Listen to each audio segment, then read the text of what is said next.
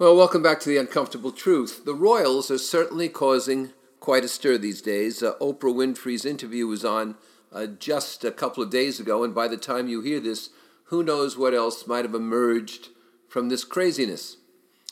You know, the royals are causing this commotion, and Oprah's interview with them drew 17 million people, the largest rated non-sports show of the last year in the United States. The one exception was Queen Latifah's special, but that occurred immediately after the Super Bowl. The interview took place on the estate of Gayle King, Oprah's girlfriend. It made Tom Brady's revenge tour of winning the Super Bowl by showing up the Patriots and winning in Tampa Bay a weak comparison, because this interview with Harry and Meghan was a revenge bomb. Supposedly, revealed during this interview, and Oprah seemed stunned at times, though the stun, I think, was part of her acting. I don't think she could have possibly really been stunned. But Meghan revealed that she felt suicidal at times. And then I fell on the floor and had to be helped up. My dog was wondering what I was doing on his turf when Meghan revealed that she turned to human resources at the palace for help, and was told she didn't qualify because she's not a paid employee of the palace household. Now, I can't even say that now without laughing. I mean, if you're a duchess, you pick up the damn phone and you call for help. She said, well, I couldn't call an Uber to get here. Yeah, I think you probably could.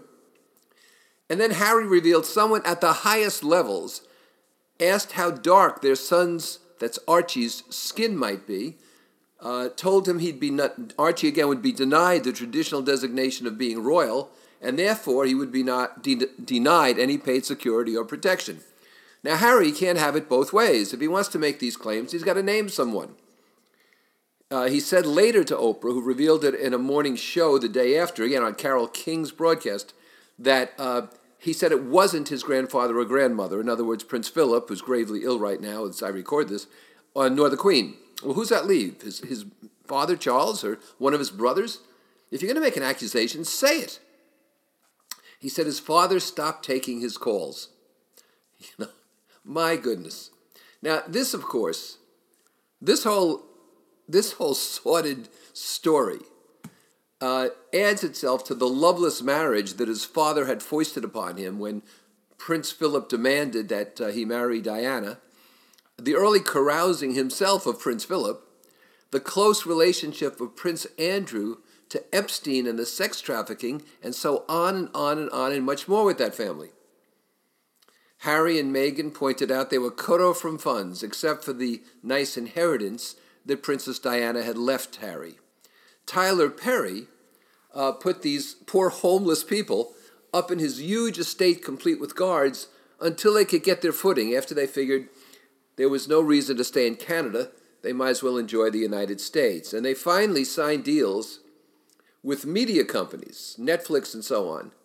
And there is no indication they have any talent whatsoever or credentials for these companies. And they signed for many millions of dollars. So now they're pretty well off, even being cut off from the family cash. And by the way, I'm convinced the two of them were paid for this interview. They insist they weren't, but Oprah was paid $7 million. $7 million for this interview. And I'm sure either they got money under the table or they were paid off in favors of one kind or another. They're not doing anything for free. Harry actually said at one point, now they're sitting in Gayle King's home. They're sitting on the lawn outside, this beautiful, magnificent estate. And Harry actually said, after being uncomfortable in Canada and feeling not secure, and after Tyler Perry took these poor homeless people in, now finally we have a nice home. Well, his nice home is a $14.5 million mansion in California, complete with the guards and security, amidst pandemic, amidst poverty, amidst natural disasters in that state, and amidst misery. He's not roughing it anymore, is he? I believe that Meghan is choreographing this entire separation, an actress through and through. But what people are really missing is the end game. You know, I think that this was the end game all along. Marry into the family, get the hell out of it, and then make millions and millions by exploiting and exposing what happened. I mean, how can she say she wasn't prepared for it? She probably investigates the hell out of which pair of shoes she buys or what frock she wears. How could she not have been prepared for what the royal family was like? Hell, she just had to watch the series The Crown. You curtsy here, you curtsy there, you say your highness here, your grace there, or whatever it is. Everybody knows this. Apparently she didn't. So I think her end game was really to get in and get out, and now make a fortune, an absolute bloody fortune, on what happened, and have it great for the rest of your lives. There's one more end game here, though, that we ought to think about.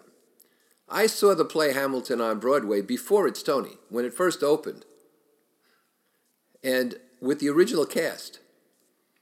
And the actor playing King George, who appears once in the first act and the second act, was nominated for a supporting role Tony. And in each of those acts, he sang a little ditty to the colonists called You'll Be Back. Well, Archie, the son, is qualified to someday become president of the United States. Maybe King George was in it for the long haul. I mean, what do you think? That's an uncomfortable truth, right?